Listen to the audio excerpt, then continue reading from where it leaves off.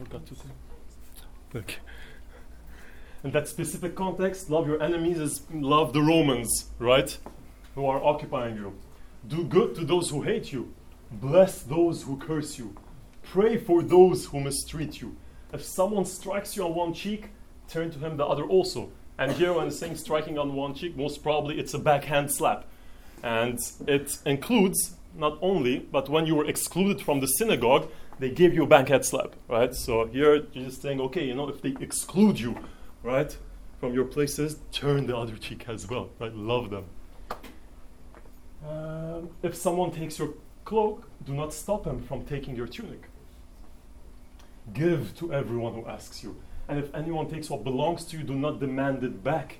Do to others as you would have them do to you. If you love those who love you, what credit is that to you?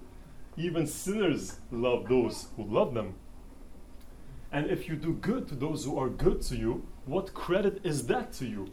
Even sinners do that. And if you lend to those from whom you expect repayment, what credit is that to you? Even sinners lend to sinners, expecting to be repaid in full. But love your enemies, do good to them, and lend to them without expecting to get anything back.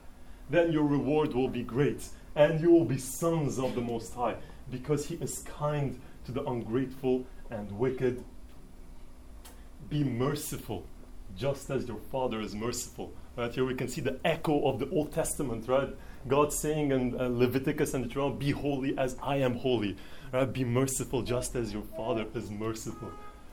Do not judge, and you will not be judged. Do not condemn, and you will not be condemned. Forgive, and you will be forgiven. Give, and it will be given to you. A good measure, pressed down, shaken together, and running over, will be poured into your lap, that place of abundance. Right? For with the measure you use, it will be measured to you. He also told them this parable. Can a blind man lead a blind man? Will they not both fall into a pit? A student is not above his teacher, but everyone who is fully trained will be like his teacher. Why do you look at the speck of sawdust in your brother's eye and pay no attention to the plank in your own eye? How can you say to your brother, brother, let me take the speck out of your eye when you yourself fail to see the plank in your own eye? You hypocrite, first take the plank out of your eye, and then you will see clearly to remove the speck from your brother's eye. No good tree bears good fruit, nor does a bad tree bear good fruit. Each tree is recognized by its own fruit. People do not pick figs from thorn bushes or grapes from briars. The good man brings good things out of the good stored up in his heart. Right? So outward expression comes from what is inside of us. And the evil man brings evil things out of the evil stored up in his heart. For out of the overflow of his heart, his mouth speaks. Why do you call me Lord, Lord, and do not do what I say? It's a no-brainer.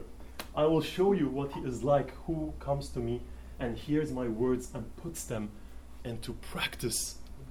He is like a man building a house who dug down deep and laid the foundation on rock. When the flood came, the torrent struck that house but could not shake it, because it was well built. But the one who hears my words and does not put them into practice is like a man who built a house on the ground without a foundation. The moment the torrent struck that house, it collapsed, and its destruction was complete. Great. A lot of things. And of course, we cannot do justice to everything. That's why we'll focus on some parts of the text today. And so, I think the first thing that comes up, this passage is overwhelmingly talking about our behavior.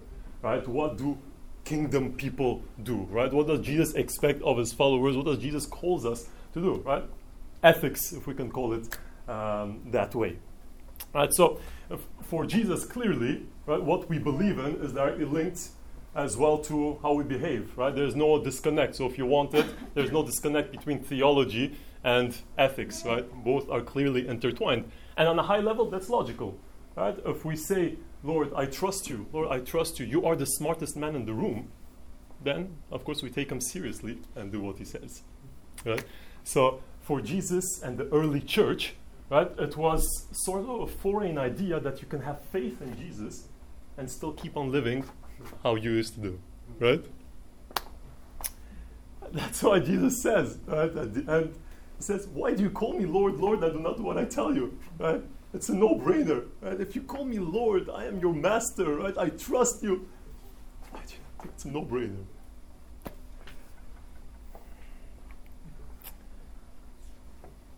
And clearly, this passage that we've been talking in Luke, describing the life in the kingdom, right?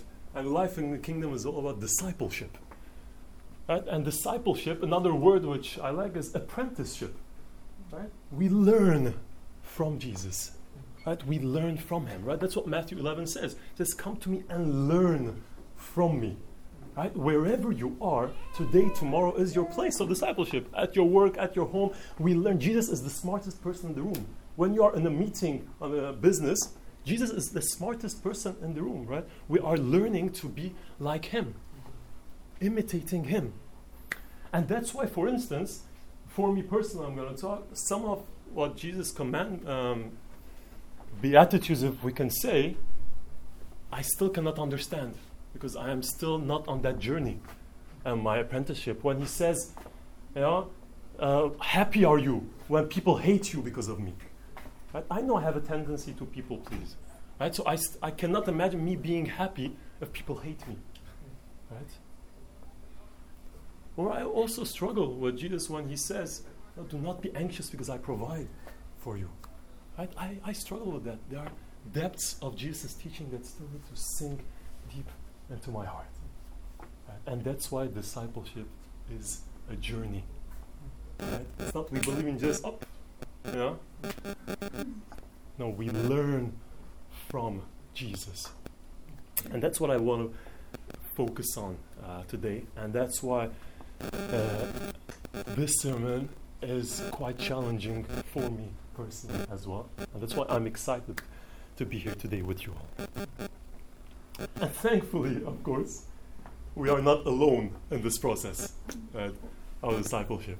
That's why it's always important to take things into its context. Right? We saw now 15 verses in Luke, but we have to put it in its always wider context. Right? When I was reading Luke 6 months ago, one thing that really struck me was how full of Luke saw the activity of the Holy Spirit, right, in the ministry of Jesus and the disciples. Right? That's why, as well, Luke wrote Acts. Right, how the Spirit really exploded the church.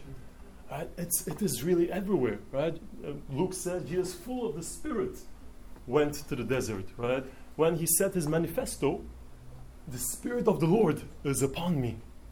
Right, so clearly, how do we live this kingdom life? Like Phil said last time, we live it filled by the Spirit. Right? It's a Spirit-driven process. We cannot overemphasize this fact. John chapter 3 says, you cannot enter the kingdom of God unless you are born of water and the Spirit. Galatians 5 said, the fruit of the Spirit is love, joy, peace. So concretely, what the Bible is teaching is that it is the Spirit who takes us into the kingdom, and it is the Spirit as well who inwardly transforms us and character. Right? Phil some time ago preached how we position ourselves to catch the wind of the Spirit. I want to talk a bit about today, how we learn from Jesus to position ourselves.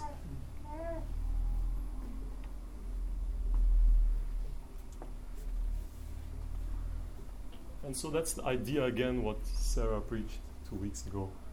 We enter into a partnership with the Spirit. It's a collaboration. We work together. And so Jesus was full of the Spirit. That's what the Bible teaches. Right? And so what I want to suggest today is that if we are going to live in God's kingdom, being filled by the Spirit, let's learn from Jesus. Let's look at how he lived. Jesus is our teacher. Right? The disciples called him Rabbi. Right? Teacher. Show me how to live. Let's learn from Jesus what he did. And so first, my friend, before we get into that, Jesus extends to us an invitation here in this passage. Right? He says every student who is trained in the kingdom, right, will, when he is fully trained, will become like their teacher. Right? That's what he's saying to the disciples. Right? Train. Look at me, and you will become like me. Right? He's not saying you're going to become me. No. Right? You're going to become like me. So we are called to become like Jesus. I remember when I was little, I had a cousin whose name was Jacob. And I remember calling him once. I wanted to be just like him. You know? My hair, I did it just like him. And I remember calling him once. I said, "Yeah, Jacob, what age were you when you rode a motorcycle?" Believe it or not, it was 11. So in my mind, at 11, I wanted to ride a motorcycle. Yeah? I said, "Yeah, what age were you when you got a phone?" 19. Okay, so at 19, I wanted to have a phone. Yeah? So I think it's a bit the same process here, right? I looked up to my cousin. I wanted to become like him. I did the things that he did. It's the same here, my friends. Yeah? We look up to Jesus. We see him. Oh, you want that? Okay, let me do what he did. And we're going to go concretely on how it looks like in this verse. And this is really, really important, becoming like Jesus. C.S. Lewis said every Christian is to become a little Christ. The whole purpose of becoming a Christian is simply nothing else. Right? And that's beautiful. That's part of the gospel message, right? God created Adam and Eve, right, to be his image bearers, to reflect him in the world, right? Something was broken there. Jesus came and said, okay, I'm going to populate the earth with little Christ, people who bear my image. And so that's why, my friend, Jesus calls us to share in his life. Right? And that's why if we look at it from that point of view, that Jesus was full of the Spirit, right, the things that he's teaching here about the kingdom somehow start making sense. Okay, I can't do this on my own, but by the Spirit, I guess I can learn to love my enemies. Right? I can turn the other cheek. Jesus did it. Right? That's a prime example. We don't need examples, I think, of Jesus. When he was on the cross, he said, "Lord, forgive them." Right? And so this is, my friend, the message of the kingdom. Jesus is saying this is available for you as well. This life that I have, I want to share it with you. And you can have that as well. Right? Of course, we are living in the not already and not yet. At some point, God's kingdom will be full. Right? But Jesus is still saying the invitation is for you today, right? To live the life I lived. Right?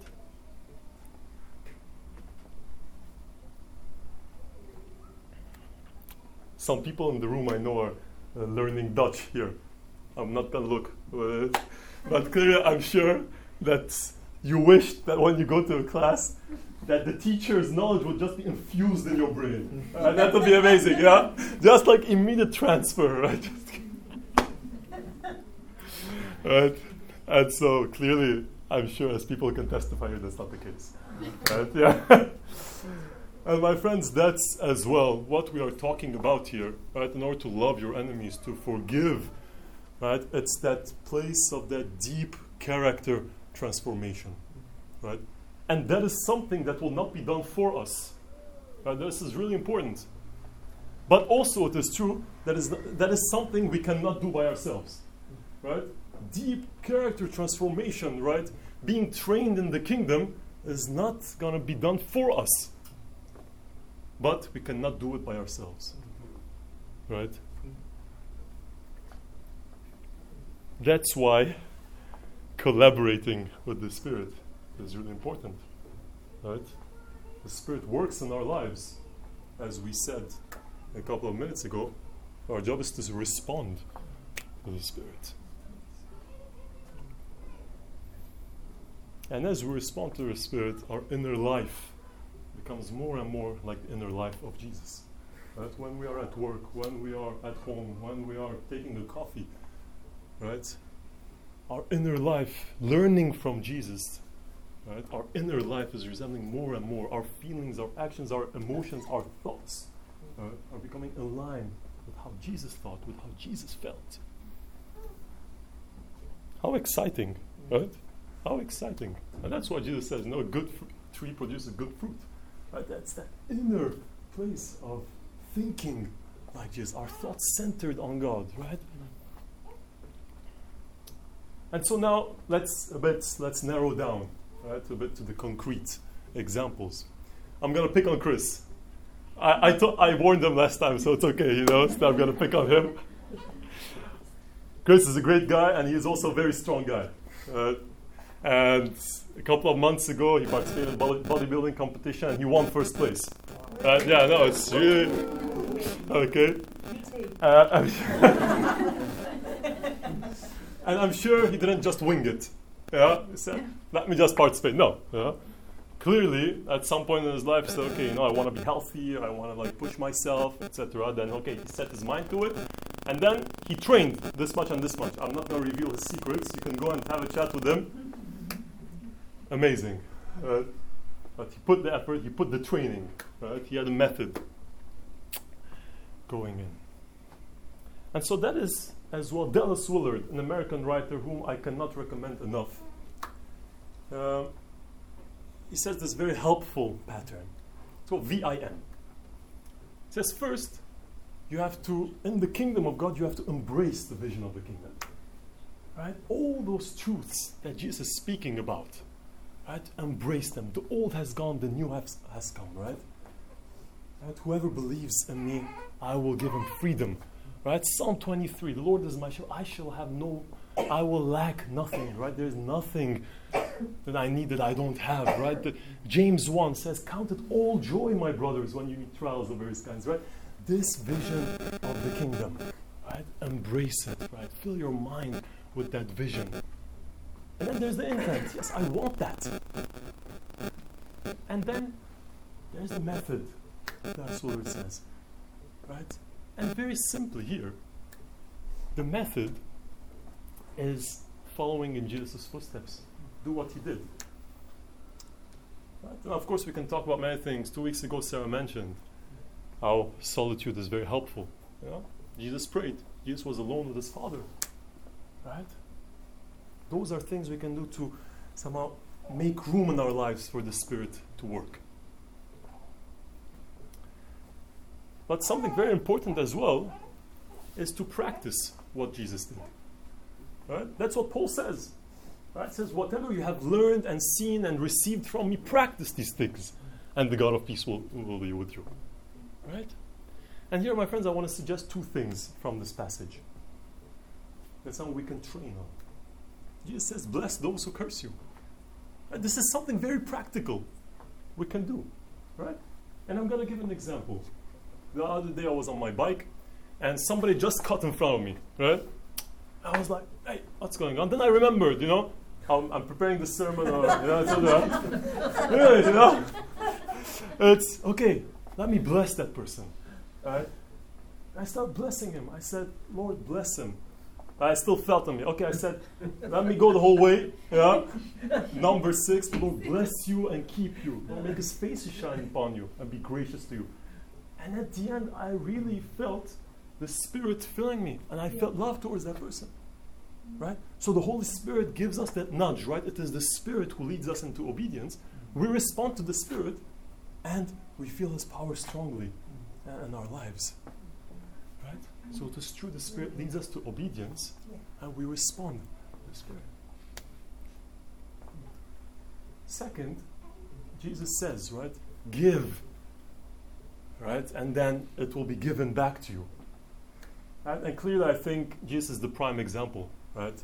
Philippians 2 says that, right? Even though Jesus was in the form of God, did not count equality with God something to be taken advantage of, but emptied himself.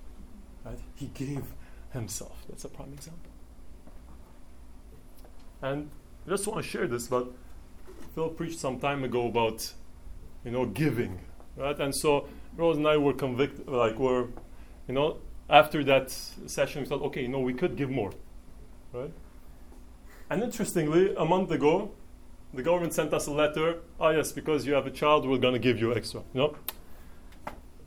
Again, this is not a slot machine, but when Jesus says give, of course with wisdom, he is right. He is the smartest person in the room. We can trust him, right?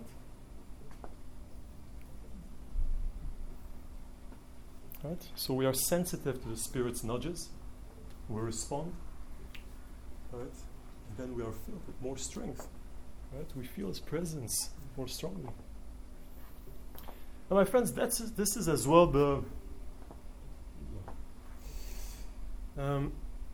the important thing that we need to realize is that Jesus knows the secret of living, right?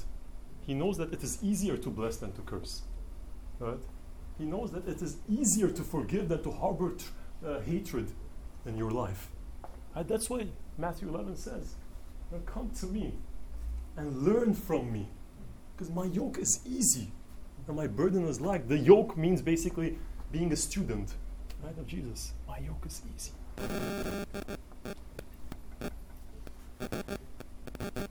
Finally, I'll just close in 2 minutes. Of course, there's that parable of the two builders. Right? We're not going to read this, but not every time, but often when Jesus tells a parable, he's often retelling an older story. Right? For example, the story of the prodigal son, he is retelling the story of Israel. Right? And now, in this parable, he is telling a story again from Isaiah. Right? At the time Israel was attacked, was going to be attacked from Assyria, and they went to make an alliance with Egypt. Right? And the Lord said, don't do that. Right? And he said, he promises, then God promises that he will lay a cornerstone. Right? And whoever believes on that stone, right, will never be shaken. And here Jesus is retelling that story, saying, build on me, and you will not be shaken. Right? And so, my friends, I think there are two things I want to finish. If we don't know Jesus yet, this is an invitation from Jesus today, right, to build our life on Him and to learn from Him. And for those who follow Jesus, really, we will also take that challenge, right? Because often it's not that we choose to build our lives on something else, no, right? We are all serious people. We want to follow Jesus wholeheartedly. But often we can sometimes a bit drift away, right? And perhaps there is a truth about the kingdom that we really need to embrace today, right? I know that for me there are truths such as being a son that really matters to me, right?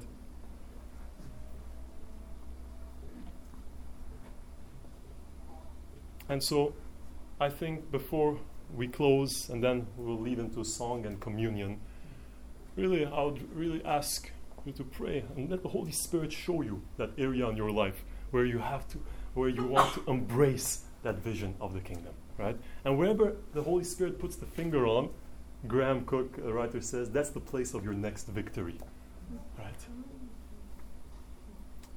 Amen.